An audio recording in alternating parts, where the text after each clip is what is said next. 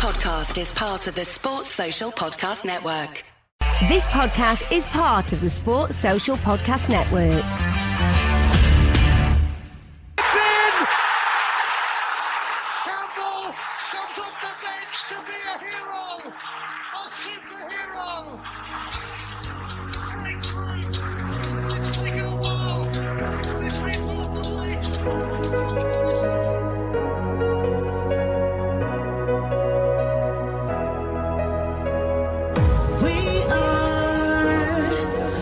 To mark a new beginning. We are the ones of the spoken word. We are the ones who keep the planet spinning. Hey, yes, one day we will rule the world.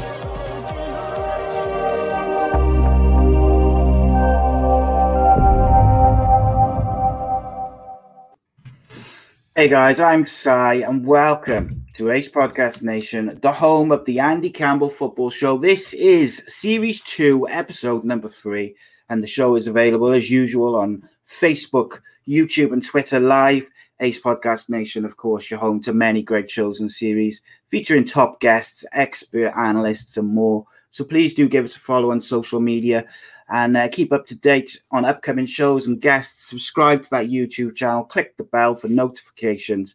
And plus, this podcast is now part of the Sports Social Podcast Network, the UK's first dedicated all sports podcast network. You can find the next show and all of the shows that Ace Podcast Nation produces on various subjects at the Sports Social website. You can find them www.sport-social.co.uk, and all of our shows have their own little websites.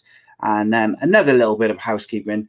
This year, Ace Podcast Nation and the Andy Campbell Football Shows are supporting a charity Super 6 Football Prediction League, raising money for two great charities, Maggie Centre, which is a cancer charity, and Mind Mental Health charity. There's a number of ex-footballers, ex-Cardiff City players who you can compete against, including our very own Andy Campbell, including also myself playing, as well as a lot of the regulars who watch the show. So if you want to get involved, there's cash prizes for the winners. The first round is this Saturday. So if you'd like to get involved, the link for the Facebook group is in the description below on YouTube and Facebook. And contact Will Melush, who will probably be in the chat this evening. And he can add you to the group and he can give you the code to join. But Super 6, and you can show how you know more about football than Andy Campbell. And obviously not myself, because it'd be ridiculous. But a big thank you to Black Diamond Sports, as ever, for all their help supporting the channel and the show. Black Diamond Sports is a global sports agency representing sports stars from around the world. And for more information, you can visit their social media pages and their website, the links to which are in the description below. Today's sponsor, Darren Ralston and Bespoke Financial. Darren is giving away a free will worth £140 cash with any new policy which is taken out. Check out this incredible offer. Give him a call.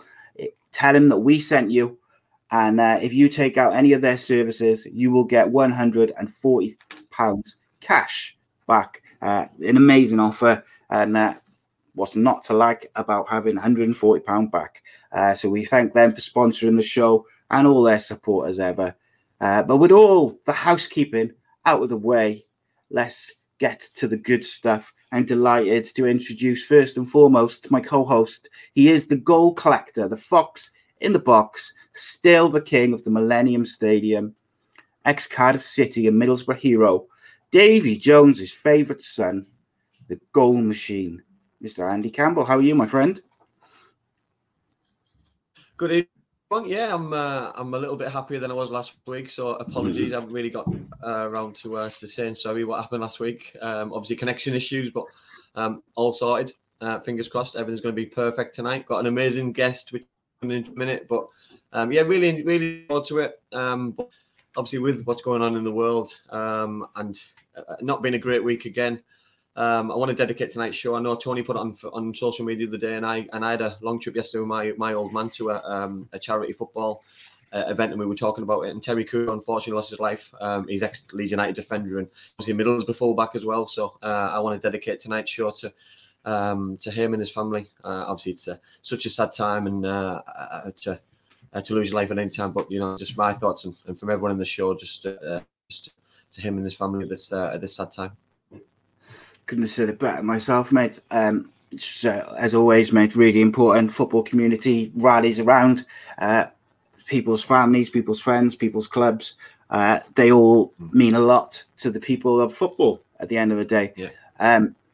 You mentioned our tremendous guest this evening. I am very excited to welcome tonight's guest. He is a former England international. He was a defender for Aston Villa, Chelsea, Leeds United, Torino, Derby County, Stoke City. It is Mr. Tony Dorigo. Welcome, Tony. How are you? I'm very good, thanks. Looking forward to chatting to you guys. Yeah, it's going to be good. I'm really looking forward to it. Tony, really huge thanks for coming on. Really looking forward to digging deep. I know we've got football fans from the world, but in the UK, from various clubs that you played for, you played against. So we will get some very interesting questions as well from the viewers. Absolutely. Yeah, it's going to be really interesting. So, Tony, what we like to do first and foremost is we ease you in nicely with something we call the Magnificent Seven, which is 7 quick-fire questions, and you just answer the first thing which comes to mind, just for the viewers to get to know you a little bit and your tastes and whatnot. There might be a couple of little grenades in there, you never know, but generally nice and easy. But let's have a go.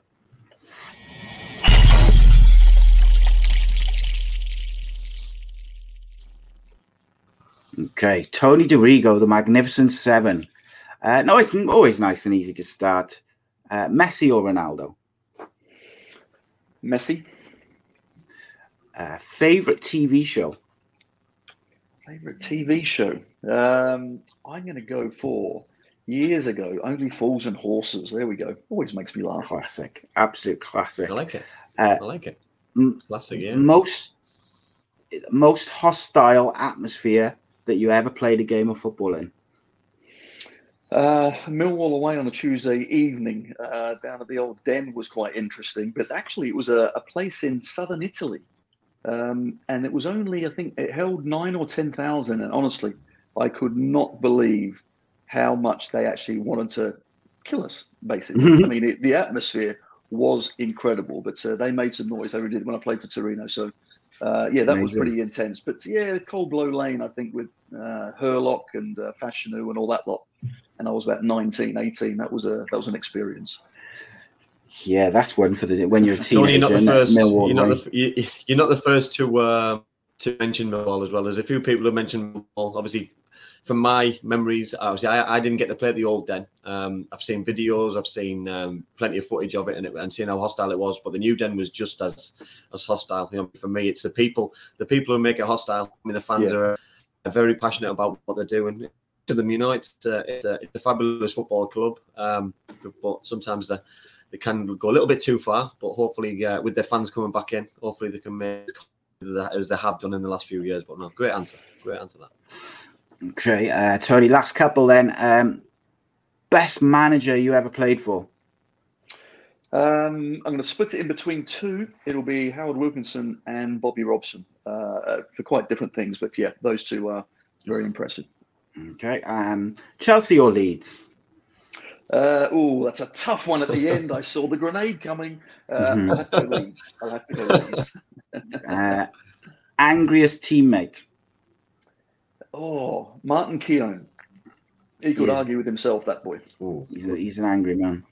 And then nice and easy to finish, and it doesn't have to be football related. Who is the greatest Australian or Englishman who has ever lived? One guy that I used to just follow and love was actually Greg Norman, the golfer. because he was this big, blonde, good-looking Queenslander. And he collected Ferraris. I mean, what's not to like, for God's sake? And they kept winning tournaments all around the world. So, yeah, growing up, I did follow Mr. Norman quite closely. I thought he was a great ambassador for Australia. Good stuff. I like it. I love that question. It's my favourite question in the Magnificent Seven because obviously I changed the kind of nationality depending on who the guest is, but it's such a wide-ranging question that literally the majority of people will say something completely different for completely different reasons because everyone's had a different life experience. I just love it. It's not maybe the quickest fire question of that's ever been designed, but I do like it. So, and I think what we'll do first and foremost, I think they'll say as well. Sorry, go on. Go on, you mate. I think Tony's the first Australian we've had on here as well. So it's the first Australian answer, I'm sure, to my knowledge, from Series 1 and Series 2. I can't remember we've had another one. Yeah, nothing off the top of my head. I'll have a little think now, but I think, indeed.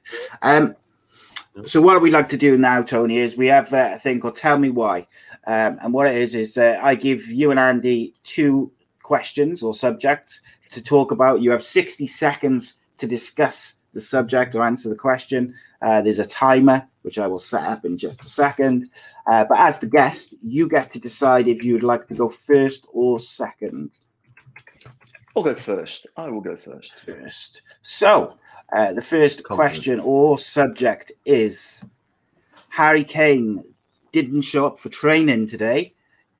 Some would say in a bid to force through a move away from Spurs. So I've seen it called unjustified. I've seen it called unprofessional, childish, something he needs to do because of the way Daniel Levy is. But I would like to know your opinions on Harry Kane not turning up to training today and potentially forcing through a move. And your 60 seconds on that very simple subject starts now. I think what's clear is Harry Kane is, a wonderful talent, wonderful player, and he feels a lot for Spurs. He's given them absolutely everything, and I can only imagine that there is certainly has to be an agreement behind the scenes for him to go and act that way, because I'm not sure you could find a more professional player, a more committed player. But I think it gets to the point that, okay, he wants to win something. He's that good that, he wants to go and win trophies at the end of his career. He wants to look back. He wants to do it with Spurs. But once you lose that belief, then you have to look elsewhere. And I'm sure he had an agreement with Daniel Levy end of last season. Otherwise, he wouldn't turn up. Or he just can't read his calendar properly. Very easy to do. You just don't turn up on the wrong day. You're still on your holiday somewhere. These things happen. But no, I'm sure that he's feeling probably very aggrieved at the moment that what was agreed privately between him and his chairman suddenly is turning to something very different. But I think knowing Mr. Levy and how he operates, it'll go right to the 60 wire. Seconds. It'll drive up the price and get 100 million. There we go. It's very good. I tend to agree with you, actually. I think that it was quite clear there was some sort of agreement in place last year for him to move. So we'll see what Andy thinks. But Andy, the same question. Your 60 seconds starts now. Difficult question. I believe there's been some probably communication behind the scenes that obviously the public don't know about, because Harry, I agree with Tony, is very professional, ultra professional. Yes, he might want to leave, and yes, he might want to better his career, but he loves Spurs. He loves about it. Yes, he might want to move away from the football club to progress and win trophies, but he will be back at Spurs. He will work socks off to get fit in pre-season, be ready for the start of the season if a move doesn't materialise. Because, listen, we're not talking about a £10 million transfer here. We're talking about mega money, and you're going to take a offer, either cash or players, to entice him away from that football club. And if that happens, then good luck to whoever buys him. But there's a lot of steps ahead of both Harry Kane, Spurs, and whoever buys him for this move to go ahead. They can't just do it overnight. It's going to take a lot of movement. So not going to training for me is not the answer. Unfortunately, you know what I mean. We've all been there where we don't want to go. But it's your 60 right seconds, mate. Yeah, I don't think it's the right way to do it. Tough question, by the way. It is really hard, especially in 60 seconds. I just think with any player, look, Harry Kane, as Tony said, he's such a professional. But I do think if a player can do things like this, it's a bit of a problem, because if he can do it at Spurs, the club he's come through at and loves, he can do it at any club, which is maybe a little bit of a red flag for potential, like future clubs, I guess. But I think generally, I do think there was just an agreement, and maybe Daniel Levy's dragging his feet a bit in the sale. However, I will put another question to you just before you have the second. Tell me why. Andy, do you think that Jack Grealish signing to Man City from Villa for 100 million, does that complicate things a little bit? Because I'm imagining Harry Kane isn't going for less than 120 mil. Because can Man City, they've got the money, of course, but with financial fair play rules, is spending 100 and 220 million going to be doable? Doable, yes. Is it within the financial fair play rules? And I'm confused, because the financial fair play rules are supposed to be there to make it fair and equal, and just trying to even things out on obviously income, obviously the stadium and etc. You know what I mean? The way that clubs are run. Listen, they've got enough money to go and buy those kind of players 10 times over. But does it make it fair for the rest of the Premier League? No, I don't believe that they'll buy. So I think there's a rabbit away somewhere. You know what I mean? I think, is it a smoke screen? Will it get Harry Kane going on behind the scenes? Is the interest in Jack Grealish? Jack Grealish is signed. I don't know. Has it been announced? I don't know. Well, I don't think it's been announced, has it? You know what I mean? But I think there's something going to happen very soon. I'm not sure Man City are the team for Harry Kane. I'd love to see him in a red United shirt. I know obviously Tony won't with being Leeds, but I think United are missing that one number. The number 9 for United would make the Premier League interesting for United and for every other team. I'm not a Man United fan, but I just think it would make the league very interesting for a number of teams. Yeah, a number 9, once Cavani leaves at the end, he's probably going to retire or go back to South America at the end of this season. So I think the number 9 for United is like the final piece in the jigsaw for some. And Harry Kane fits the bill if he can stay fit. Tony, very quickly, were you surprised when you read that he hadn't turned up for training?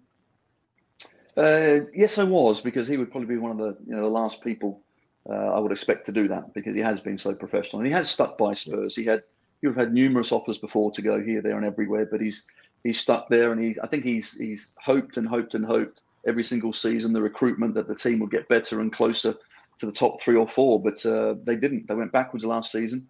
That agreement, I'm certain, was struck, and this is him saying, I'm not going to be talked around.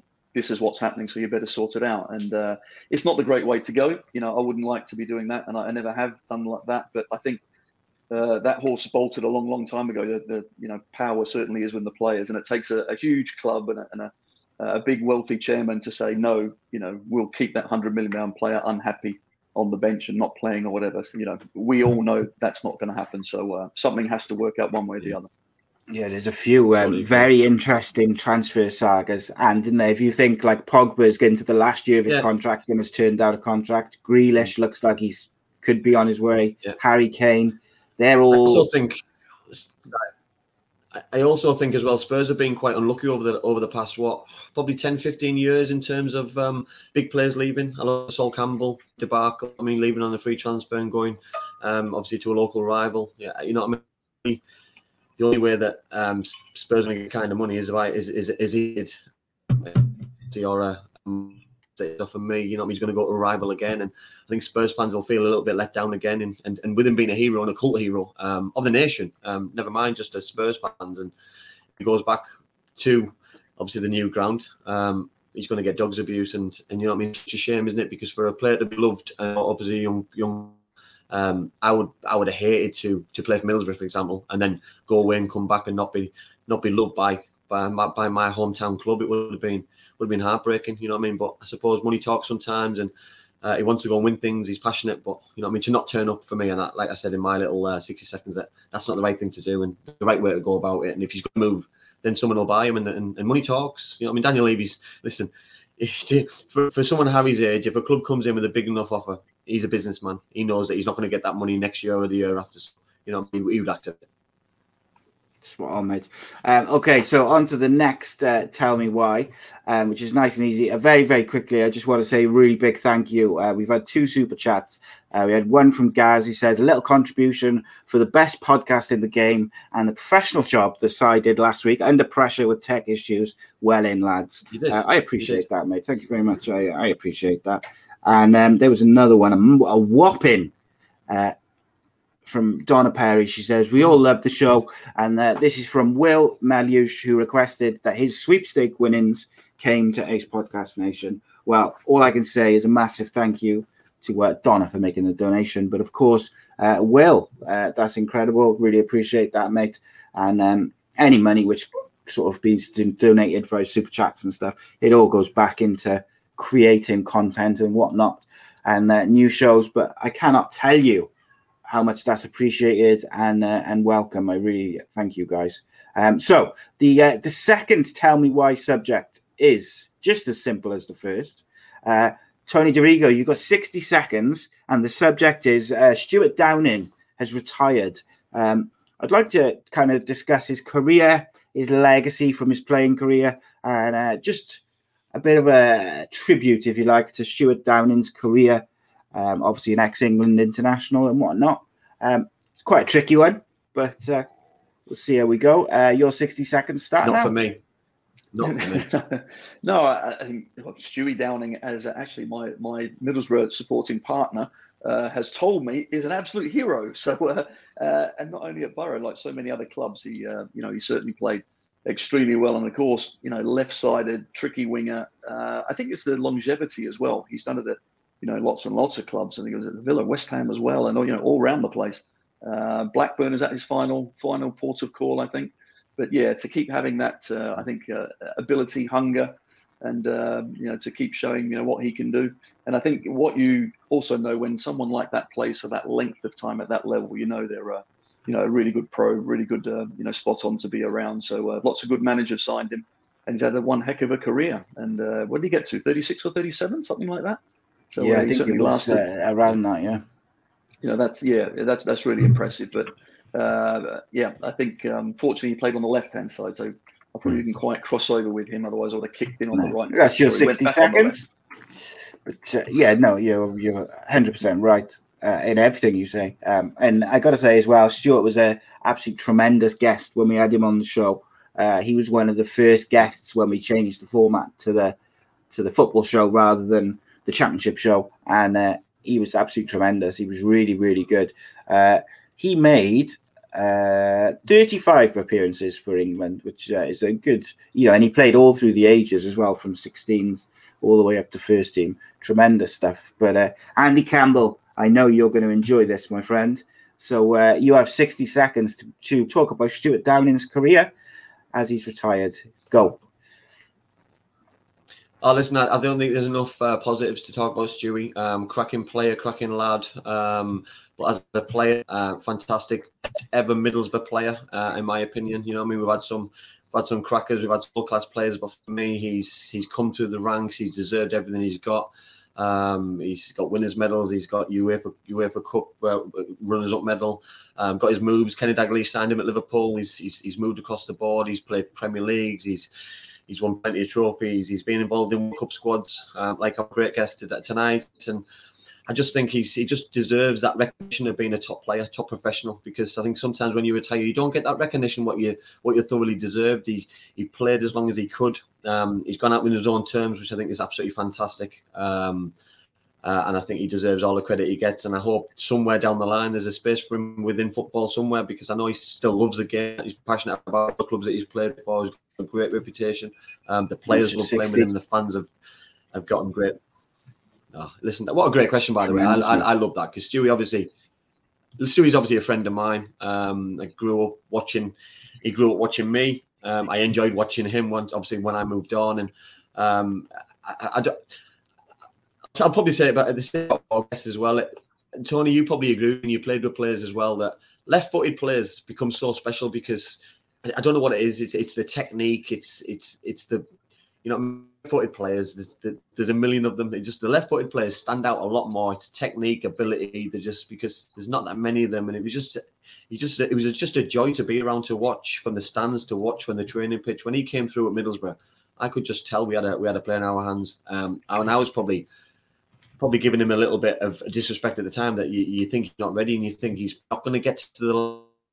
For me, the level he thoroughly deserved them. I'd probably caps for England because of players playing out of position at the time. It was probably Frank and Stevie Gerrard playing out there at times, you know what I mean? Whereas Stu would have given us a little bit more balance because we didn't have that left-sided play at the time. But for me, 35 caps, Premier League appearances, playing for his hometown club twice. You know, he lived the dream and more. And fair play to him. And I know he's currently in Ibiza, enjoying it with his little girl and his family and his wife. So, you know, fair play to him. Good stuff. Tony, do you see a future in management for Stuart Downing, or do you think he's more likely to go the media route?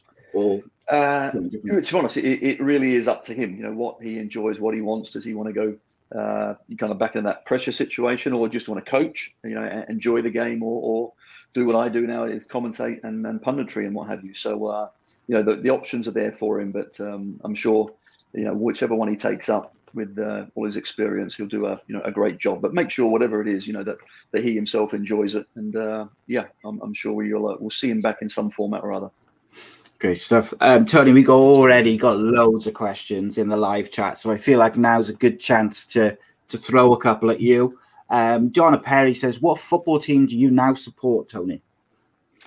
I don't want to be like a politician, but I'm going to come out with the lines here because listen, when you are growing up in Australia and you've got all these dreams about, you know, playing over in England and what have you, I just delighted to play for every single team that I played for. And Villa gave me my chance, so I'll never, ever forget that. I had some great times at Chelsea, which I'm sure we'll come on to a little bit later. Then, of course, we won the title at Leeds United, and what an experience it was over in Torino. And Jim Smith, you know, at Derby was wonderful. So it's great. And I look out for them all, but there is one that I'll look out for first, and I'm an ambassador now for Leeds United, so it is Leeds. I commentate on them home and away as well, and do some TV stuff. So, I must admit I thoroughly enjoyed everywhere that I went. But Leeds, it is my team. Good shout. Good shout. Paul Hipkiss says, "What was it like to be amongst the 1990 World Cup squad? And do you have any funny Gaza stories?" The podcast only has about 40 minutes left, so we clearly can't go into them all. Half of them will be ruled out by just I can't just, you know, obviously put some of the stuff out there. The 1990 World Cup was what an experience it was. And what was interesting is now, if you imagine social media, you know, the players are always within fingertips of every single bit of information of what's going on. But we were locked away in Sardinia, you know, in our training camp, so we didn't really see too much until, of course, we got to the games and back. But when we eventually arrived home into Luton Airport, and there's 200,000 people there, you know, we've got open top buses, and you think, my God, you know, the country's gone nuts. And it was fantastic. You know, we weren't favourites to start with. We just got better and better. We fell on a formation that really worked for us. But if you go through the team, we had some good players and great balance to the side as well. You know, leaders at the back as well. So it was a great experience. It really was. And Gaza, of course, was always in the middle of it all. What one clean one can I tell you? I know, right. There was a golf event, and we got sponsored by Wilson Golf Club. So we're in Sardinia in our training camp, and we actually stayed on the golf course as well. And we got sponsored by Wilson. And so we all had new clubs, new bags and everything else. And there was a promotional day. And we're going to go out in 4 balls and play together. And the cameras were here, then everywhere. Of course, I got drawn to play with Gaza.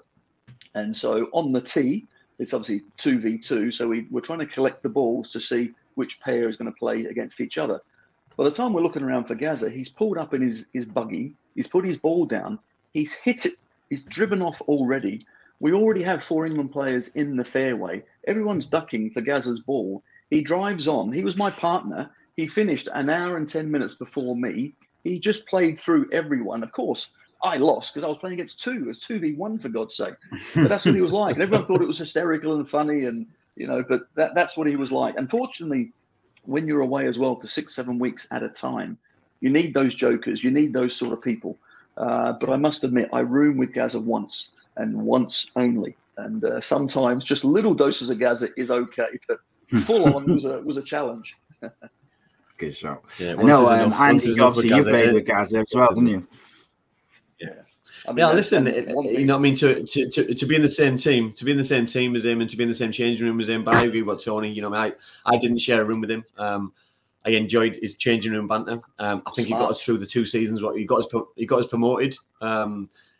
Single-handedly, you know what I mean, with his togetherness, with his banter, with his attitude, and his quality obviously shines through. But I think as a young player, you know what I mean, you just take the snippets out of the good things what he did, what he did, and how he handled himself on the training pitch. And I think that was key for me. You know what I mean, that his attributes and his ability was just unquestionable. And the biggest regret for me was, you know, probably at a young age. When he probably moved to Spurs, if he'd gone to United and Fergie could have got hold of him, that his whole lifestyle probably could have been a little bit different. And but then would it have taken away from his camaraderie and how fun he was and you know what I mean, and the fun guys and the brilliant side and the caring side he had, because everyone sometimes focuses on the negatives of Paul, and for me, you've got to look at the positives and remember the genius he was on the pitch and the fun he was off the pitch as well, because it just made him the whole package for me.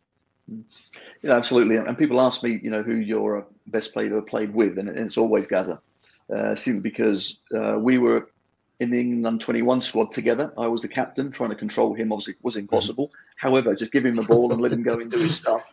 But when we both then got through to the full squad, you know, suddenly we're playing against, you know, Brian Robson, Gary Lineker, Chris Waddle, John Barnes. Yet this little Geordie kid is having a yard of space, a second more time than anyone else. You know, these are the best players in England.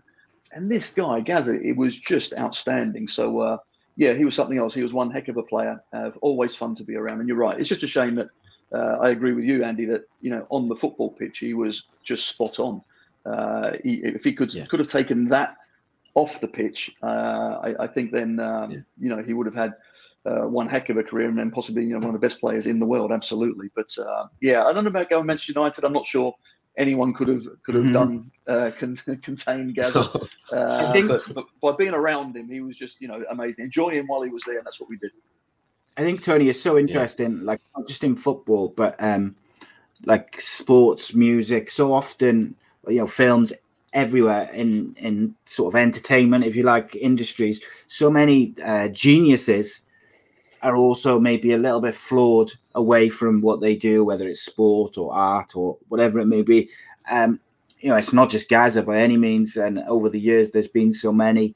It just seems to be something which comes along with that spark of genius, unfortunately. And it's part of their characters. And I agree with you. I think even though, and there's been players which Fergie has not been able to control over the years. You know, you look at Ravel Morrison, who was often tipped as being as good as Gaza, but has never really realised his potential. So I don't think necessarily that Fergie would have been able to perhaps, what's the word, kind of maybe tame him a little bit off the pitch, but you know, is where it is. Last question from the chat, for a while, and then we'll let Mr. Campbell loose with some questions on you. But James Costley would like to know why you chose to play for England over Australia. When I was, I came over at 15 years of age to Aston Villa, and then I got into the first team at 18. And about 5 or 6 games into my Villa career, Australia asked me to play for them, and I was, you know, absolutely honoured. But the problem was that the international calendars weren't aligned as they are today, and Australia asked me to go and play. I think it was against American Samoa. I didn't even know there was an American Samoa at that time. Fiji, New Zealand, you know, someone else in a short space of time for these qualifiers. And I remember being so excited going in to see the manager at the time and explaining this, that, you know, I'm going to play against American Samoa and New Zealand. He says, Tony, you've just got into the first team at Aston Villa at 18.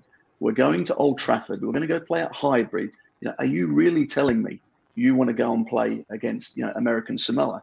I said, well, yeah, I'd like to. He said, well, you're not. So get out of there and make sure you're fit and ready for the game on Saturday, because, you know, the club had the control and power, and the players certainly didn't. And I couldn't just take 4 or 5 weeks off and miss, you know, playing for Villa. So that kind of put an end to that. Then a year or two after that, England came to me and said, you do know by applying for residency after 5 years, you can then get a British passport and then you can choose which country you'd like to play for. We'd like you to play for us. So if you could hang on and do that. And that's the choice that I made. So I didn't ever pull on the green and gold of Australia. I decided to go with England, and I'm loving the weather so much. I'm still here. It's wonderful. Mm-hmm. Is there any sort of regret there that you never got to represent Australia? It is, of course, because I was born and bred there, and I very much follow a lot of things about Australia. My family are all still, out there as well. But I really didn't feel I had, much of a choice at all, because they said no. It's as simple as that. Now it would be very different. If I had the same decision to make now, players go down to South America, players go to Australia, they can go back wherever they want because the games are at the same time, and you play your couple of games and you come back. I just didn't have that opportunity. So, actually that's interesting. Australia beat them 31-0. I think the game that I missed was it was 24 or 25-0 or whatever it is, or maybe it was about 31. Someone scored 14 goals. An Aussie striker scored 14 goals in the same game, which is the most kind of in the world. I was going to say, that's got to be a world record, surely. I think it has to be a world record. And I missed that game. I could have scored as well. I think it's interesting as well, Tony, that now Australia play games in the UK at times. You know what I mean? Because a lot of the players that are based in around Europe, and I think obviously the travelling. You know what I mean? Like your managers say, I don't want you missing too many games, because when you come back, if you play a game on the Wednesday or the Thursday and you're due to play on the Saturday or the Sunday, it would just be impossible. So you're not just missing one game anymore; you're missing 2 and 3 potentially, and. Yeah, like you say, it's a big risk, you know what I mean? Because with it all being aligned now, like you say, because all the World Cup qualifiers are at the same time of the calendar, the end of the seasons, everything's just within its time space. The majority of the Australian players now are playing in a more competitive league, even though their league's a lot more is a lot better than it used to be, which is pleasing. But I only know that from obviously Mark Schwarzer when he played at Middlesbrough, that he loved going back to play for Australia. He loved representing for his country, but he was always away for long periods, which it did have an impact on us as a club. You know what I mean? Because obviously he was our number one, and when he didn't come back at the times that we needed him to come back, obviously on a Friday when we were doing work to prepare for a big game, that he ended up didn't play, and we lost a few points along the way, and it did have a huge impact on us staying in the division that season. So it's you know what I mean? It's not his fault, obviously, but clubs do, and especially back in the day, they had a lot of power.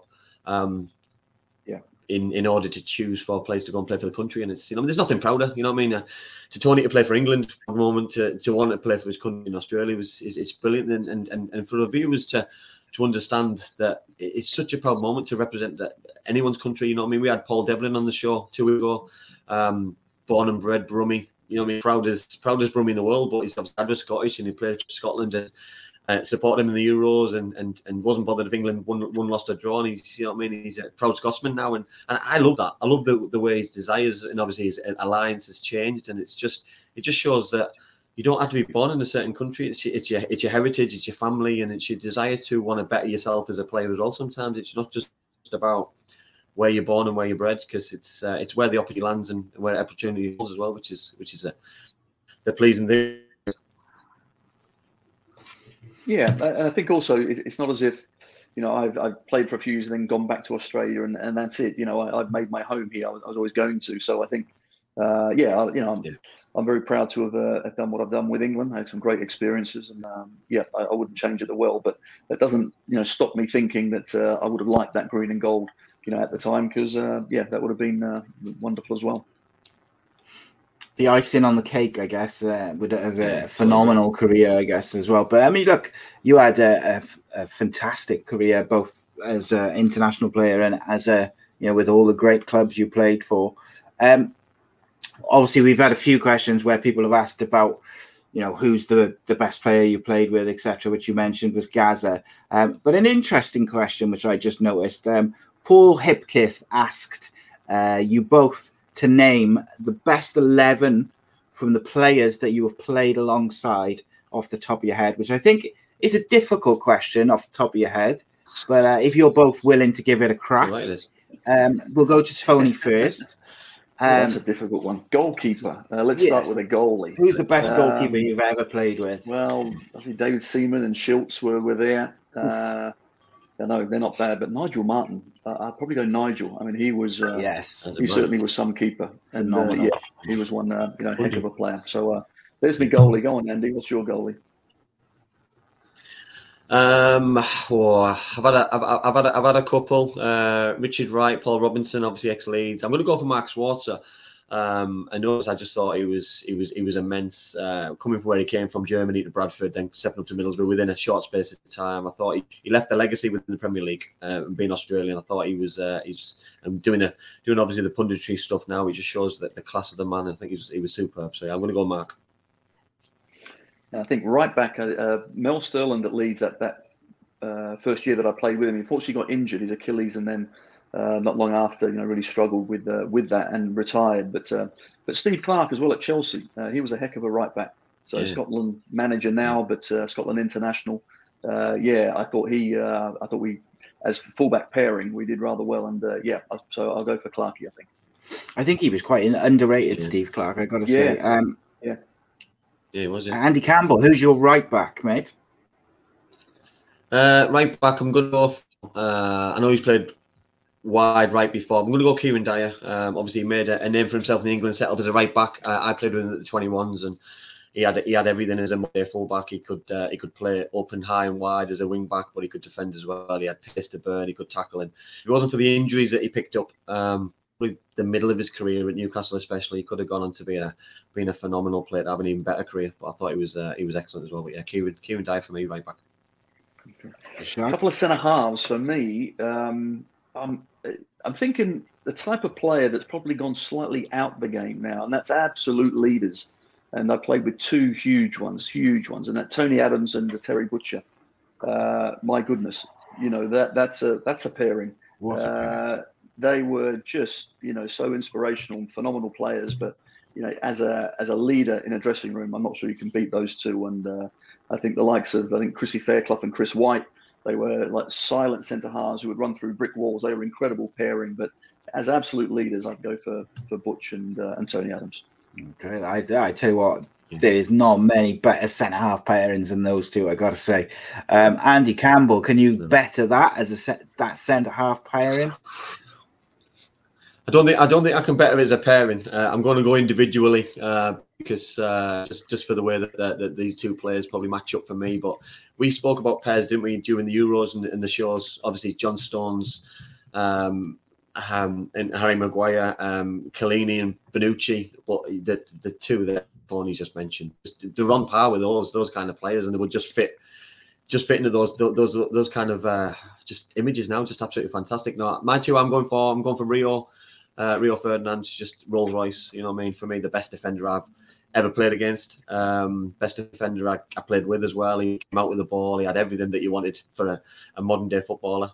Could head, could tackle, could pass, could dribble out. He was world class. I'm going to pick a friend of the show as well. I'm going to go Danny Gabidon. To play with him at the age what I played with him coming through, I thought he was excellent. The game which really stood out for me with Danny was I watched him against Italy for Wales at the Millennium Stadium. He man-marked Del Piero, and not many people can do that. Danny did it when he played for Cardiff City in League One, and then obviously that was so young, mate, as well, wasn't he? He was very young, and that was the end of him. He goes and signs for West Ham, and he took over the Premier League, and that was it. Then, if he wasn't, then again his injuries took over a little bit. But for me, I think he was another similar mould as Rio. Rolls Royce type of players. But for me, pace for my pairing, I've gone down. Interesting. This is Tony. So you, the defender, you've gone for Tony Adams, Terry Butcher, Steve Clarke. I would say quite physical players, quite very good defensively. Andy Campbell, the striker, has gone for Kieran Dyer, Rio Ferdinand, and Danny Gabidon, who are more footballers, technically very good, pacey. Very interesting how these teams are developing. Who's your left back, Tony? Me, obviously, and we're going to keep a clean sheet. So that's it. I mean, we're going to move into midfield now because I'm playing in this one because this looks a good team. Midfield. Now, I played with some wonderful players, obviously with England, what have you. But I'm going to I'm going to go as a whole 4. And the Leeds United midfield that won the title. So Strachan on the right, Gary Speed on the left, David Batty and Gary McAllister. As a balance, as a midfield 4, they had a bit of absolutely everything. And some really talented players there. And David Batty, I must admit, if I was ever in the trenches going to war, I want that guy alongside me because, he was absolutely phenomenal and maybe not appreciated outside of his teammates, but I tell you what, he was tremendous as well. So that's going to be my midfield 4. I also think Gordon Strachan was an underrated footballer. I think he was actually a better footballer than people give him credit for. He wasn't just physical, a good aggressive midfielder. I think he was quite a good footballer as well. Sorry, just on that, he wasn't actually aggressive at all. In that, he was one of the cleverest players. He's actually my most difficult opponent, and I say that because he was smart. He would go into areas of the pitch that would drag me, out of my position. I didn't want to go deep and inside, and that's where he would be. So by the time I get to him, the ball's already gone past me. And certainly at Manchester United, Mark Hughes is then holding the ball up. I've got to now run back the other way 20 yards, and then Strachan gets it in 10 yards of space. So, a really clever player. So I always found it not straightforward. He wouldn't want to take me on the right wing because that is more my strength, but he would go places which were his strength. So a really clever, but as you say, really technically, gifted as well. Like it. Andy, so we need from you a left back and then a midfield 4. I've been really fortunate here because I'm getting a little bit of an opportunity to think of my players, so it's great. Left back, I've gone for Christian Ziege. Very lucky to play with him at Middlesbrough. His left foot was something to die for. His set pieces, the way that he was ping a ball from left to right. The way that I played was great because he would pick me out the eye of a needle from a long distance, which was absolutely fantastic.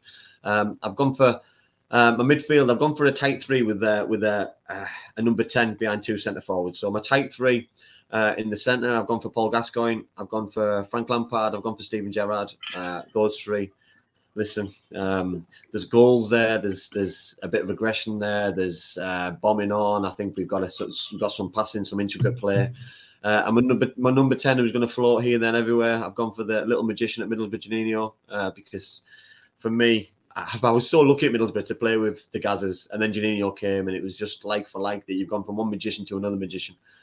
And you give him the ball in any position, he can make something happen. And as a centre forward or a wide player, just a dream because you get into those pockets, those areas, he can pick a pass out. You may see it. He probably sees the pass before you see your run or you're making your run. It was just an amazing opportunity as a young player to play with those kind of players and to train with them and to pick the best bits like earlier on from these kind of players. But before Tony moves on to centre forwards, by the way, what a question! Whose question was this? This is the best question we've ever had. Quiz.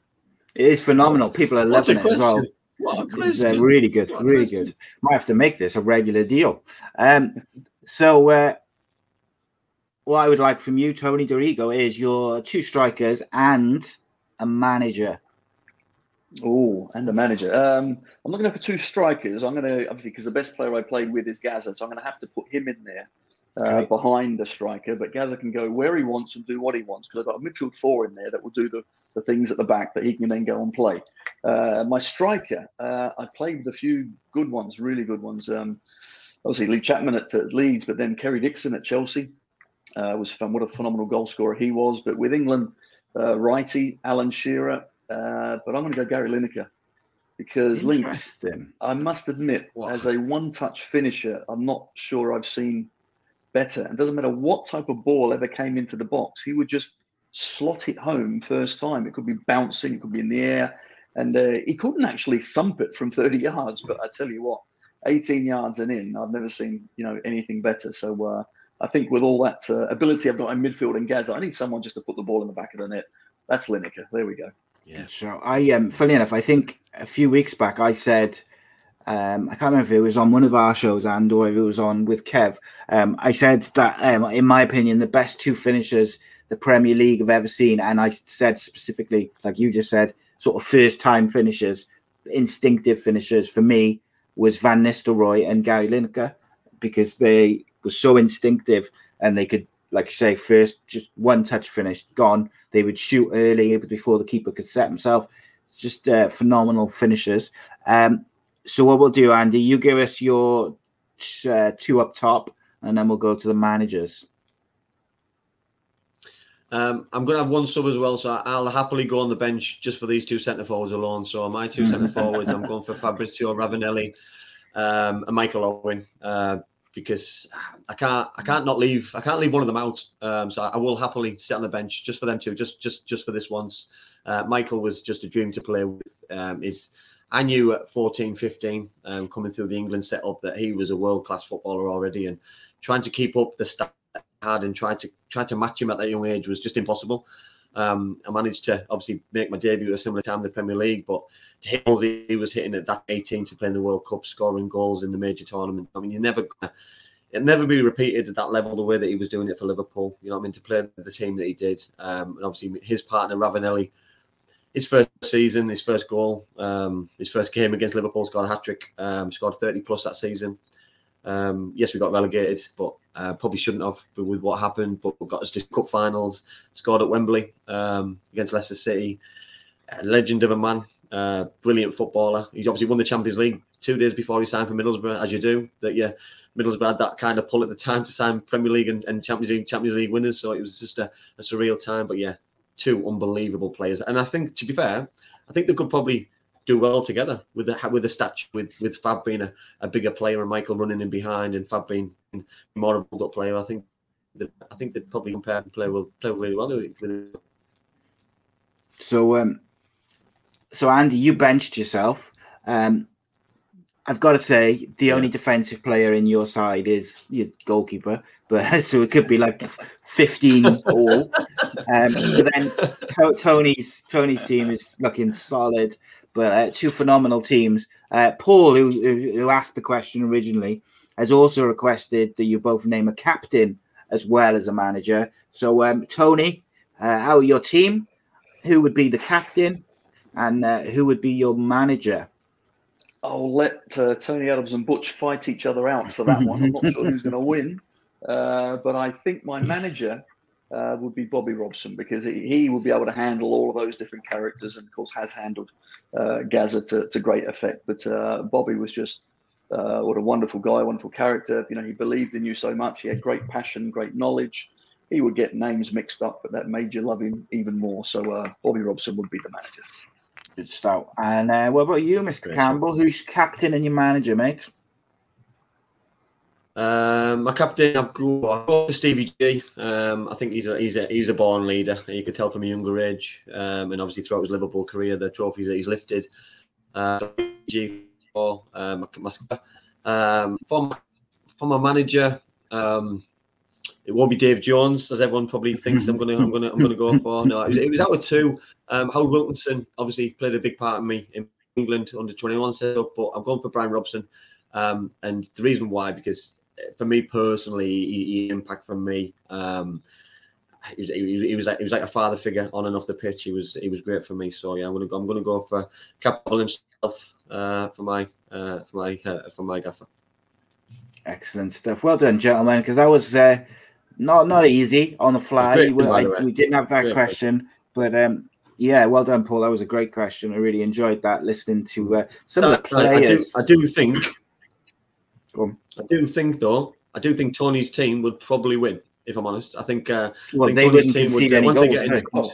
We can defend. Yeah, well, exactly. And if they get in front, it's screwed. Yeah. I think obviously Butch would have his blood headband on again. It'd be heading and kicking everything. I'll tell you what, it'd be a decent game though. It'd be a decent game. I think I probably needed Keegan as my manager. Yeah, Andy, you've got the super sub extraordinaire on the bench in yourself. Exactly, there is that. And so Tony didn't have just like the Millennium Stadium, wouldn't it?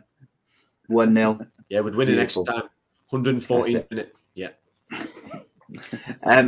Excellent. That was phenomenal. I was really loved listening. Just some of the players you both played with, incredible players. Tony Al Baker says, "Hiya, Tony. Did you have any superstitions when you were playing, and who was the striker you were most worried about coming up against?" I didn't have any superstitions. I think a lot of players did. Goalkeepers, they're all crazy anyway, but some of them did as well. But me, no. The only thing I would like to do is go out third in a line when we going out to the pitch. But kind of that is about it. So I don't believe in kind of luck and all that sort of stuff. You make your own luck, and you get on with it. But I think certainly we have teammates that do all sorts of very strange stuff, and put one sock on first and all this sort of thing. How can you remember all that rubbish? I mean, just get your gear on, get out there and play, and that's it. Yeah, indeed. Some people take it really far, like superstitions. They're so intense about them. I always remember Paul Ince used to come out without his top on until he made it to the pitch. Was one, and there's obviously so many over the years. I've never really understood it, but I guess football is a superstitious bunch, some of them. Andy, did you have any superstitions, mate? Like pre-game superstitions or rituals? No, not at all. No, I agree with Tony. You know what I mean? Sometimes when you get invested, it's hard to do the same thing again. You know what I mean? I think sometimes you're superstitious about what you eat and what time you eat, but you don't replicate, you can't replicate the same kind of food because you eat in different places, and it's so hard. You know what I mean?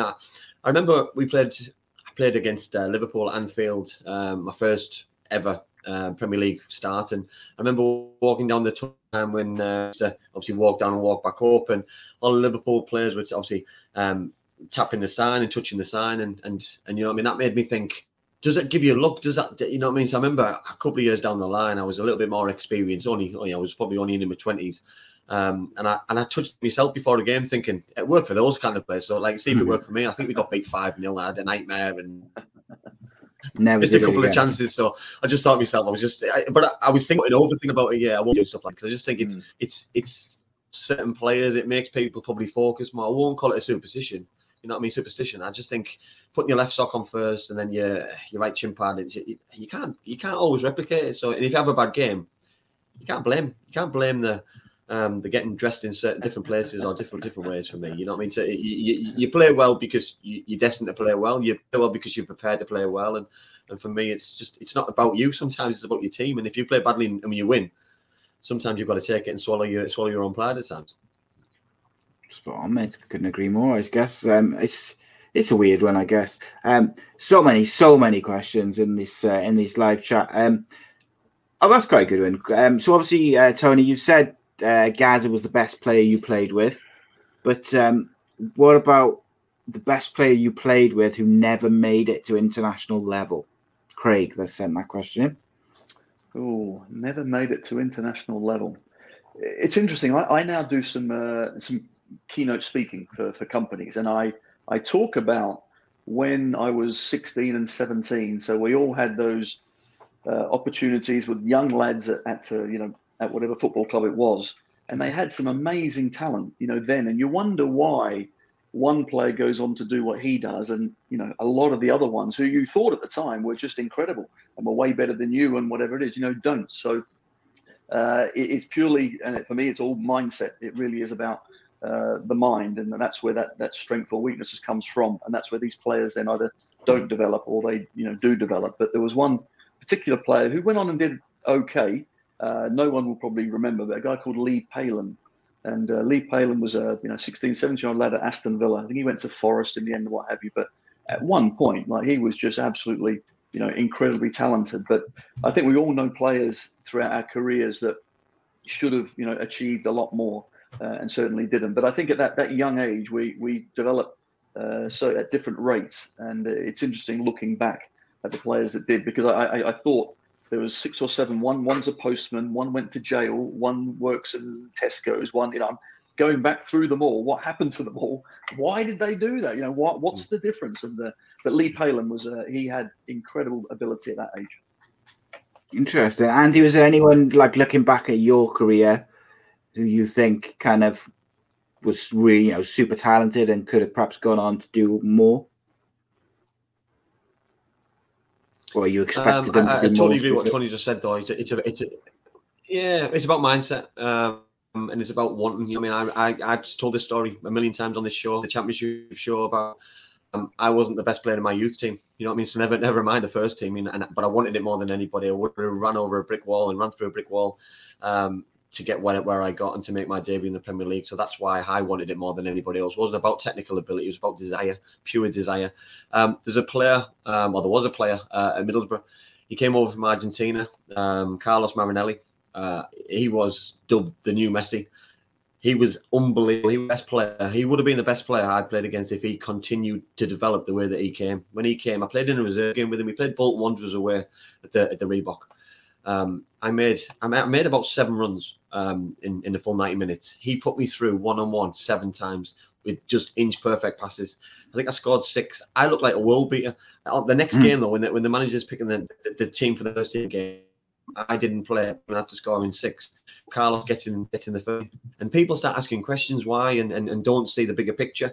I knew exactly the reason why, because he could pick a pass out of either needle. He would take people on. He would receive the ball in between the lines and in between dangerous areas and drive at people. He was an absolute nightmare for the opposition, but dream to play with. And he made a handful of Premier League appearances, but it just didn't happen for him. He got homesick. He wanted to go back to Argentina. And I think once you make those kind of decisions to go back at a young age and start mixing with your friends and not really driving the football, it has an impact, and it certainly had an impact on his career, because he was, and he would have been, I believe, world class. He was looking at Juventus, in us to go to Juventus and Barcelona and all these top world class sides, but he couldn't handle being away. And you know what I mean? Listen, Middlesbrough's not the easiest place to live for probably a local player.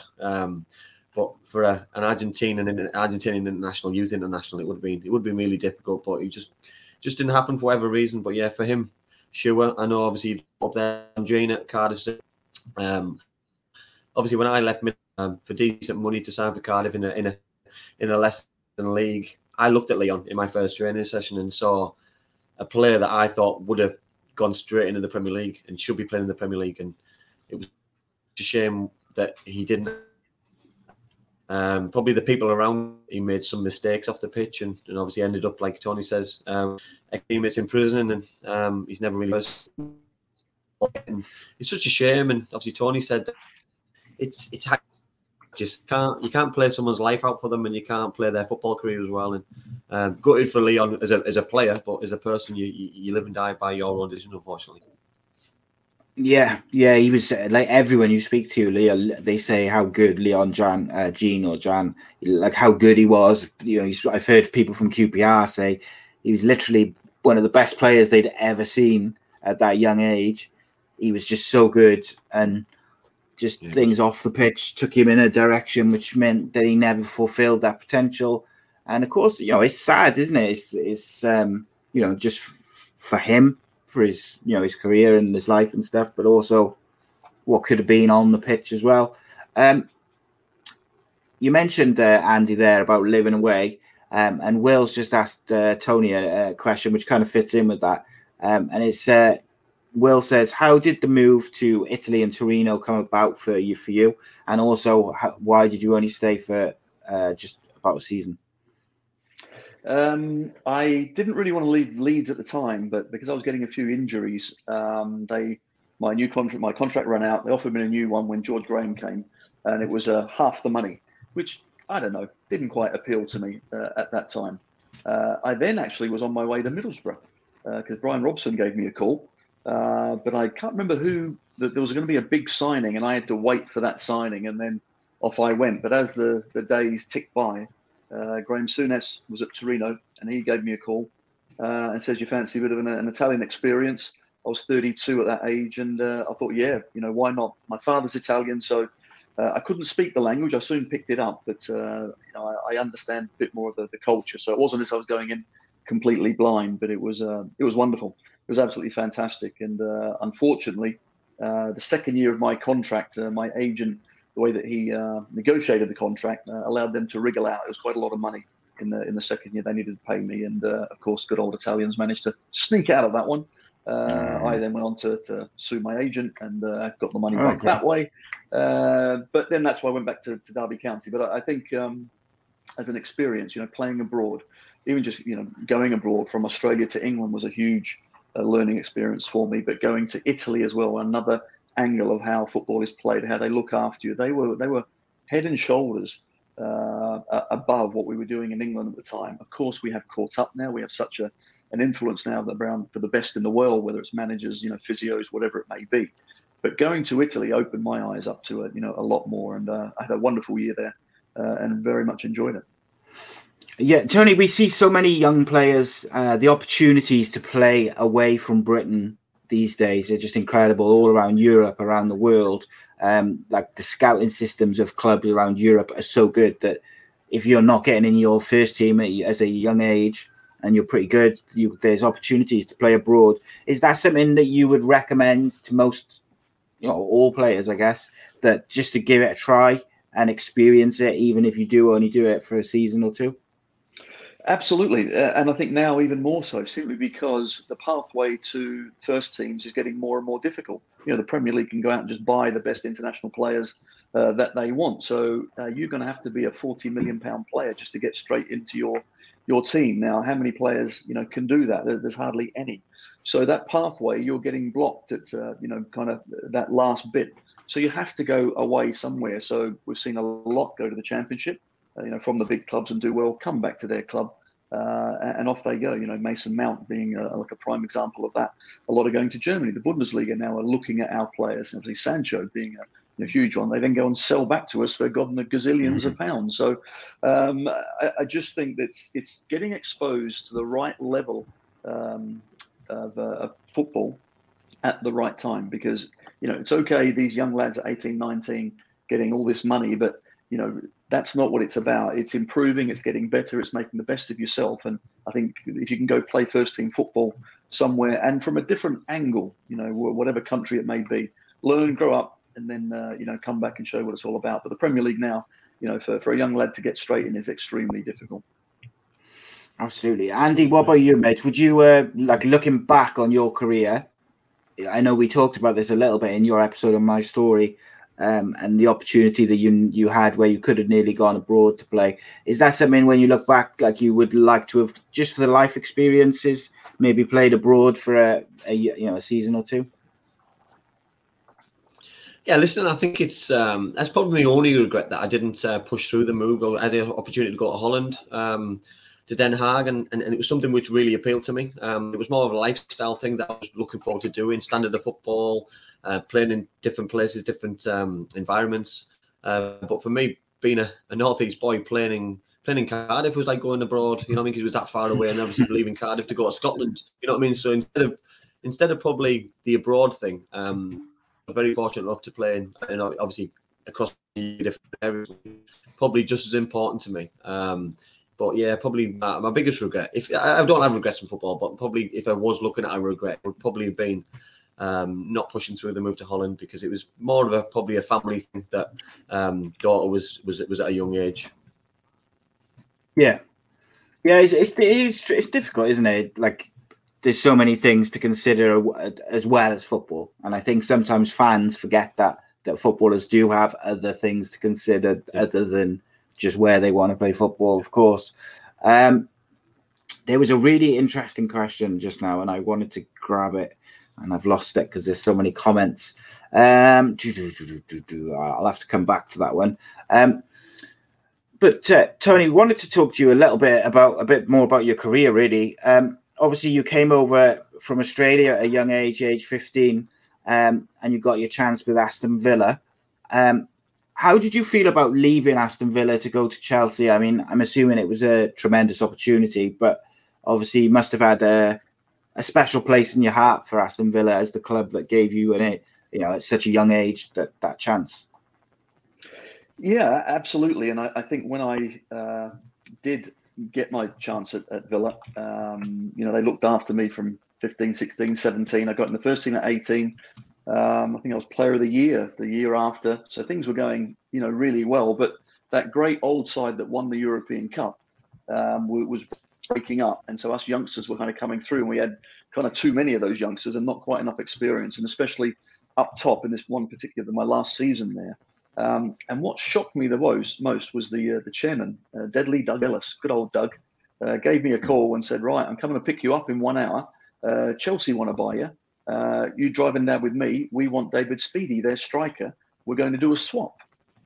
Now, for me, when you dream as a young lad, not like you, Andy, you know, it's your hometown club. You want to stay there forever and ever, don't you? That would be your absolute dream. Well, Villa gave me my opportunity, and that's what I thought I was going to do. And I was playing really well. Say player of the season. I don't know what more I could have done, but we couldn't score goals. So they were willing to sacrifice to get a striker. You know, I had to go to Chelsea. Myself and David Speedy didn't agree actually on the move, so it didn't happen then in March.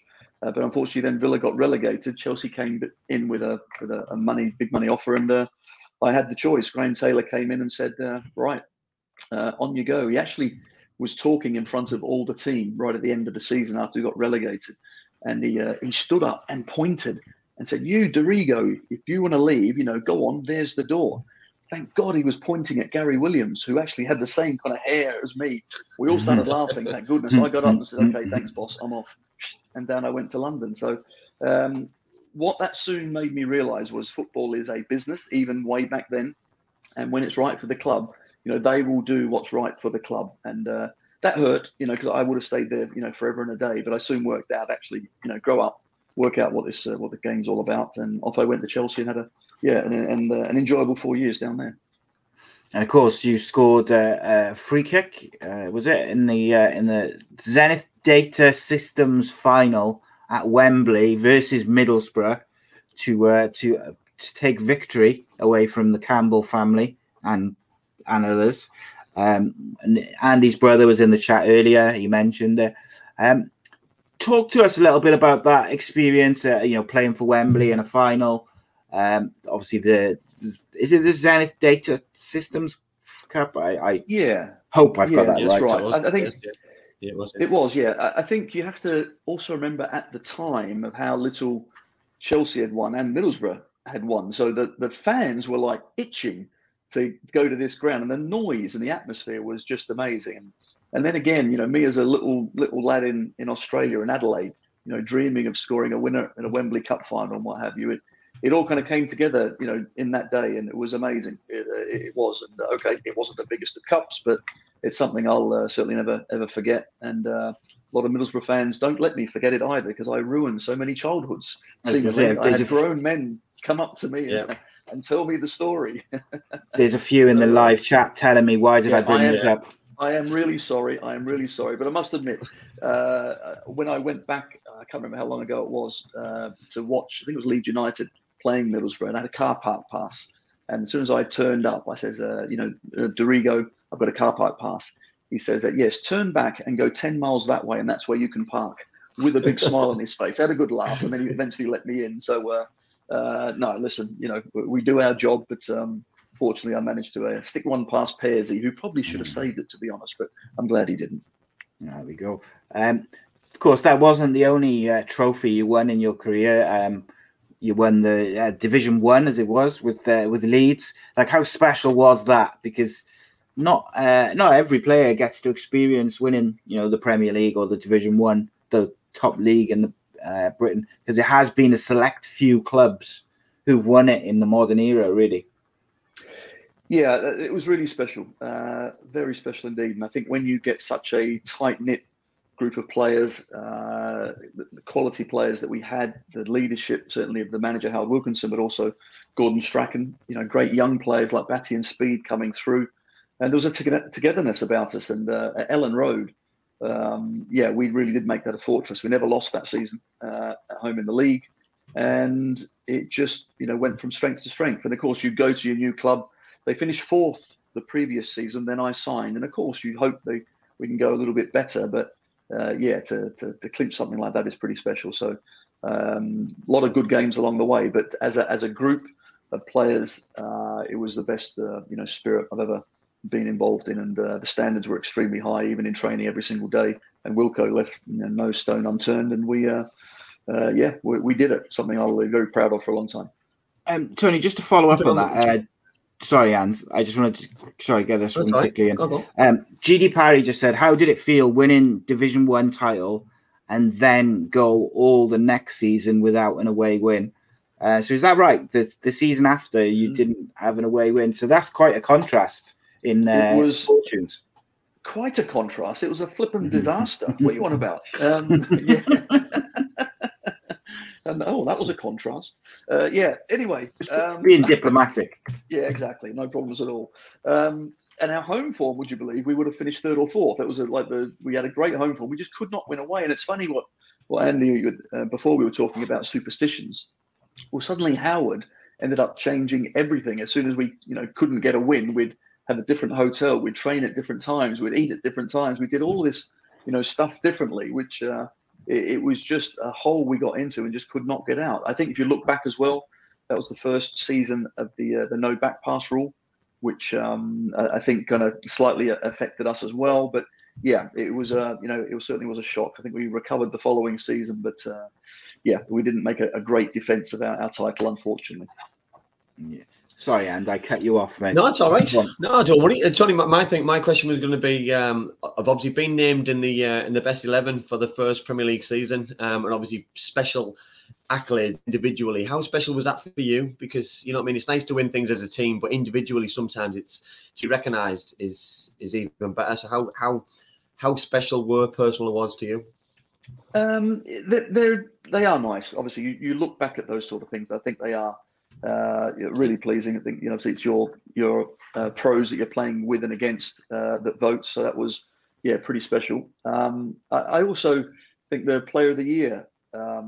Just the fans, and like you, Andy, just give your all, just give absolutely everything. That's all you can do, and fans appreciate that. Certainly, Leeds fans did. I was Player of the Year at Aston Villa, at Chelsea, at Leeds United, and Torino in Italy. My first 4 clubs. After that, I was pretty rubbish, to be honest. My legs went. But anyway, it's as long as you just die for the shirt, you enjoy what you do. So to get that sort of awards, looking back, is pretty nice. At least you did everything you could. But you just said there about running through a brick wall for your club and stuff. And obviously, I do my research on here and read as much as I can up about our guests and stuff. And the word what comes is loyal. And people say how loyal you are to club. And how proud does that make you feel? And that supporters see you as that. You know what I mean? That I wouldn't say it's a bad word to be said about you. You want to be told as the best player and the technically best player. But for me, sometimes I want to be known as that person who ran around the most, or ran around and died for the shirt and wanted to run through a brick wall and things. I mean, that was the most special thing, that people remember me from working hard and running around. I never said that I was the best player at any of my clubs. I wanted to be remembered when I retired from just running around and trying my best, because for me, that's what you probably owe to the people who pay your wages. Well, absolutely right, and that's why people say to me, "Oh, did you not enjoy playing at that club or this club?" Well, no, I got paid lots of money to do something I absolutely loved in front of fans that wanted to cheer me. I said, how can you not, enjoy those sort of things? But I'd go a step further in that. For me, I look back at my career and think, did I do the best that I could do? Was it the best version of me, wherever I went? And I did. I just tried my best wherever that got me, wherever that ended up. Yeah, obviously, fortunately, I won titles and this, that, and the other. But I just did the best that I could, each and every single time. And I think people appreciate that, and that's I'm certainly proud of that, and I'm sure you are as well, Andy. That's exactly what you were. You were, wholehearted, and you gave it everything, and I think that's a really good thing. Yeah, that's I agree. Obviously, Tony, you just mentioned there about how legs went and coming towards the end of your career and things. So transition out of the game, how did you find it? Because when you hear the stories, and it affects different players in different ways about leaving the game. That some find the transition's quite easy, some find it really difficult, and that's probably the leaving the changing room and being involved in loads of people 1 minute, and then next minute you're not. 1 minute you're a footballer, next minute you're not. Next minute you're somebody, next minute you're not. People look at it and talk about it in so different ways and so different mannerisms, for example. But how did you find the transition from one day being a footballer and next minute not? I think what's most important is that is one part of your life, and then that stops and something else starts again. You will never ever replicate what goes on in that changing room. I'll never replicate going to, I don't know, Anfield and being 1-0 up and, hanging on 10 minutes to go and suddenly getting those 3 points and, going crazy. That doesn't happen. So as long as you understand that and don't try and, think that's always going to be there. For me, it was a case of what would I like to do? And obviously I wanted to stay within the game somehow, but did I want to be a coach? Did I want to be a manager? I've got my badges and what have you, but I think unless you are committed to something, don't do it. You're not going to be doing it very well. And so what I enjoyed was certainly TV and punditry and what have you. So I went into ITV. I got a 3-year contract, a TV contract, and kind of stayed in the media game kind of ever since. And now, very luckily, I'm back with Leeds United for the last few years doing, all their stuff and being an ambassador and what have you. So I still love the game. You don't have to be a manager wherever it is, but I always found other things that I enjoy, and there's lots of stuff out there, to do. I actually did property developing down in the Algarve, and I was always interested in plenty of different things, but it's not easy. I know that, but the lads have to find something they enjoy, whatever that may be, and go and be the best you can at that and get that sort of enjoyment. But it is not a straightforward thing for sure. Yeah, and I totally agree. And obviously, me and Si spoke on here about mental health and the way that it affects people. With social media, I think that transition of being a footballer is difficult. I think I'm so thankful that social media around. I think it adds unnecessary pressure onto people. I tried to not be a footballer outside of when I left training. So, especially when I had kids, and I think when families become involved, I think it's you try to step away from that football and try to put it sometimes as a job. You know what I mean? That when I go to training and try to be the best footballer I can be, I try to work hard. But when I go home, I want to be the best person I can be, the best family man I can be, and try to save energy, of course, because I'm building up to something, which is Saturday or a Tuesday night or a Wednesday night or a Friday night and a Sunday afternoon, which where football's going. But it must be so hard now because there's extra pressures. You're away from home a lot more than probably we used to be. Traveling, playing in Europe, international weeks, blah blah blah. It's so difficult now, and it adds a lot more pressure. And then you've got camera phones, you've got social media, you've got all this rubbish. What's going on?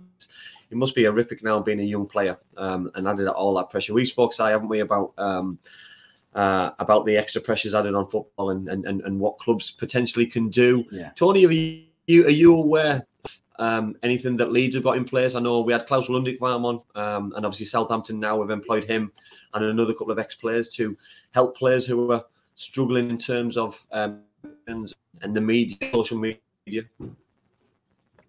I don't. I actually did have a chat with Andrea Radrizzani, the Leeds United owner, about something like that. But I think I agree with you in that the social media side now just adds another layer of pressure on these lads. But you also got to think of all the lads that don't make it. The ones that suddenly are under that pressure from 8, 9, 10, 11. I think it's just crazy. These young boys are just trying to grow up, for goodness sake, and even they get heaped pressure on them. And of those that are going through, how many make it? What, 2% or whatever it is? It's something ridiculous. So there's so many layers in there for I think help and assistance. The PFA, I know are trying to do their part as well in helping not only those lads from 17, 18 when they're in clubs, but the ones that are retiring now as well, to give them some direction. And in fact, the PFA, I am very proud to say, I was the first person that they funded a computer for way back in 1985. The computer was giant, by the way, a black and white bloody thing that took up most of the room. That's incredible.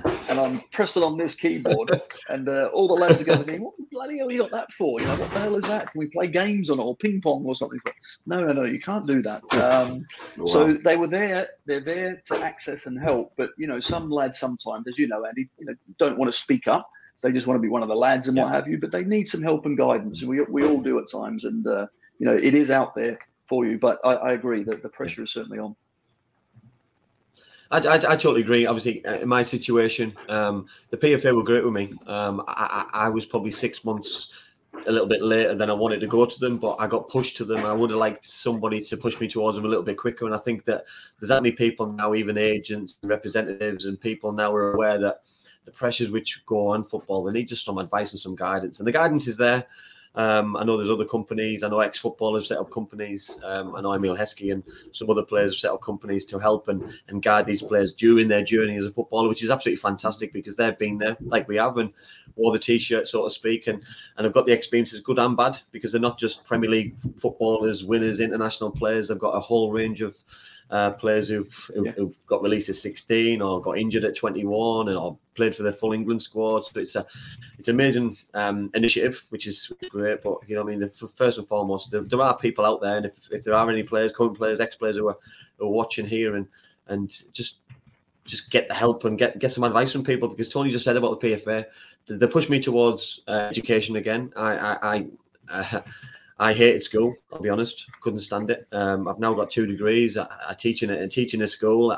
If someone had said that to me during my football career, I'd have laughed in the face, because I just think it was ridiculous. But when you speak to the Richard Jobsons of this world, who was absolutely brilliant with me, the Andy Barlows, you know what I mean, those kind of guys, I can't speak highly of enough. You know what I mean? But I just wish that somebody had pushed me a year earlier or 6 months earlier. But I think they're fantastic people, great people, absolutely great people. Si, I think to finish, do you want to pick three questions if we've got 3 to finish from our lovely viewers? I can indeed. Some fantastic comments. I've just got to check this one up because it's a super chat, so obviously takes priority. Gaz says, such a good show. Have another super chat. Best football pod out there. Vote for best footy pod award. I appreciate that, guys. That's really cool. And a few others have sent. John Bywater would like to know who the guest is next week. John, calm down. Let's finish this week first. Tonight, John. No, he did say it's been a fantastic episode, and he's really enjoyed Tony's outlook. I'm just winding him up a little bit. Okay, so Donna Perry, I know, asked earlier, and this was the question I was trying to find earlier. She said, could you give us, because we do have a large Welsh contingent in our live chat, including myself, could you tell us a nice Gary Speed story? A nice Gary Speed story. Just a Gary Speed story, I guess. To be honest, every story will be nice because I must admit what a fantastic player he was, but he's even more as a man. And he was a young man. He was, I think, I was 25. I think when I joined Leeds United, so he was just a few years younger. But for him to play in front of me, I've never known like a left midfielder or a left winger come to me and ask where he has to go. What position would you like me, Tony? Would you like me here? Would you like me there? Normally you're screaming at those lazy buggers to come back and do your job. But Speedo was like on it like a bonnet. He was just fantastic. And he just wanted to learn. He wanted to soak it all up. But, he was a great player. I mean, he could tackle. He had a great left foot, right foot. He could volley. In the air, he was amazing. He could dribble. And the guy was so good looking as well. For God's sake, he was just sickening. I mean, he was just wonderful. And, I can't speak highly enough. And Speedo for me was, one of the best teammates I've played with. And what a lovely, lovely man. And just I'm delighted to have known him, that many years and played with him. And, he was a very, very special guy. Excellent. Thanks. So last couple of questions. We've got one about you, and then one general one for the both of you. So we'll go with the one directed specifically to Tony. First, Reece David Evans says, what means more to you, awards voted for by your peers or awards from media or awards from fans? I would have to go peers is pretty special, because these are the guys that certainly understand the game inside out. Not that the fans don't, but these are your contemporaries, and to get it off of them is pretty cool. But you know what? Hey, I'll take any award. It's great. Why not? And then we'll read out Gaz's question. That's totally good. Yeah, spot on. If it was in me, I think I'd probably appreciate the award from your peers, because they're the people you're playing with, competing against. They know the sacrifices that you go through to reach the best levels you can. Gaz sent in a couple of super chats tonight, so we'll go with Gaz to finish. And he would like to know: would you guys rather pay 72 million for Jadon Sancho, age 21, or 100 million for Jack Grealish, age 25? Andy, we'll go to you first on that one, mate, and then we'll finish with Tony nicely. What do you think? I'm all for pace. I love my pace from my best 11 team selection. So I'm going to go Jadon Sancho. I think he's got the natural ability. I'm not saying Jack's a bad player, by the way, but by any means. But I just think with what Jadon would bring to the party, with his trickery, with his pace, with his taking people on, I'm really looking forward to seeing him in the Premier League week in, week out, and seeing him excel. Hopefully, bringing what he had at Dortmund and more, and kicking on to that next level for club and country as well. Because obviously, with the World Cup coming around the corner, if he can play regular football this year, this current season, England will have a world beater on their hands come Qatar. What about you, Tony? Which one would you go for? Can I pay 30 million for one of them and pocket the rest? Is that possible? Yeah. Okay. It's crazy money. Isn't it? It's nuts. But I tell you what is important though. It's how you get the best out of those players. So it's okay buying a Sancho and buying a Grealish. It's then what you build around him, allowing him to kind of flourish and show what they can do. But what you have got in those two players is two of arguably the most talented players in the England squad. They can change things and make things happen. Grealish would be interesting at City with those kind of players around. How will he get on, like not being that absolute number one? Because you can't tell me De Bruyne is going to run the show. So that's going to be an interesting one. Yet Sancho, the goals that he scored and the amount of assists that he scored at Dortmund was just absolutely phenomenal. So it'll be interesting. It's the going rate, whatever it is. But it's more to do with, I think, who can get the best out of their player that will end up being the most money. But I'd rather just pay 30 million and pocket the rest, just for the record. Yeah, it's interesting though, isn't it? That Go on, Anne. Just on that, I think with transfer fees, Tony just mentioned it there. You've got obviously White signing for Arsenal for 50 million. You've got Varane signing for United for less, and people are jumping on the back of a price tag and blaming players basically. White he's taken a lot of stick on social media about price tag. It's not his fault. He's done his job at Brighton. He's got selected in England squad on ability and ability alone. If people agree with it or don't agree with it, it wasn't his decision to be selected. Gareth picked him, so he was the choice. And Arsenal have bought him. They bought him for potential as well as current form. So for me, yes, it's a lot of money, but in 10 years, 5 years time, he could be a snip for if he gets Arsenal a clean sheet, or he gets them back in the Champions League, or he gets them a title or a Champions League place or an FA Cup.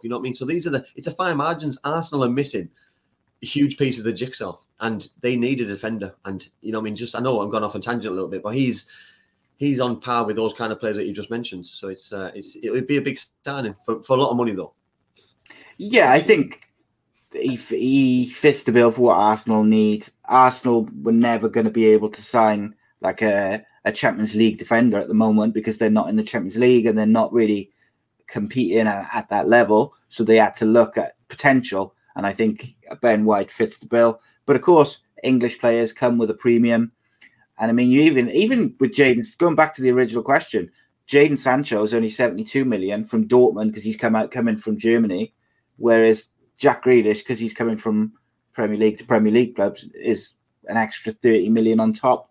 It's extortionate money. I don't think Jack Grealish is a £100 million player yet, but he could be in the future. Tony, we've had a lot of people saying, can Tony Dorigo come back for part 2 on the Andy Campbell football show? As a rule, we generally only have guests on once, but I think I'd speak for Andy and say that you are most welcome back anytime, because it's been absolutely phenomenal. I'd be greedy.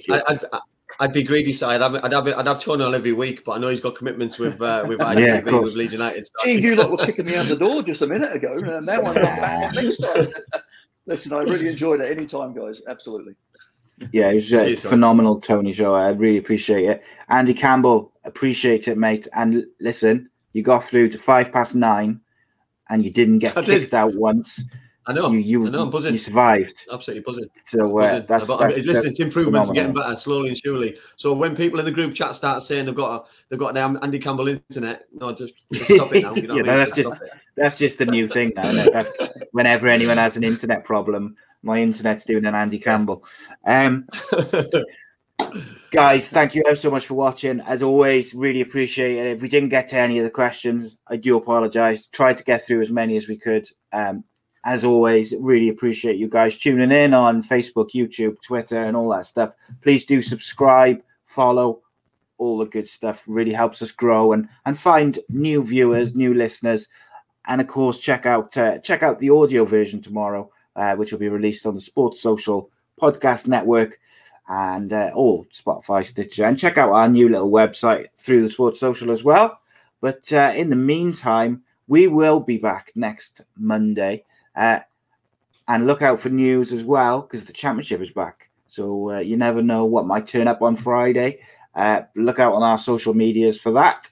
Andy Campbell, would you like to tell the people anything further before I play the clip? No, I'm not gonna give out the guests for next Monday. I think Tony's been a great guest. I don't want to show any disrespect and talk about next week's guest. Watch the social media. Look out for Friday, and watch this space. Yeah, absolutely. I wasn't suggesting name the guest. No, I want Tony Dorigo back next week.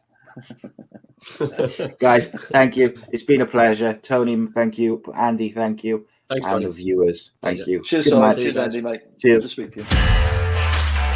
This podcast is part of the Sports Social Podcast Network. It's in! Campbell comes off the bench to be a hero, a superhero. Great time. It's taken a while. It's been walked away.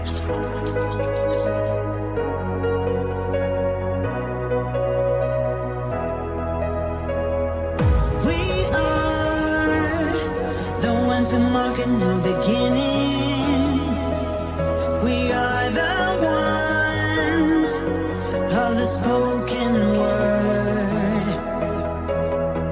We are the ones who keep the planet spinning. Hey, yes, one day we will rule the world.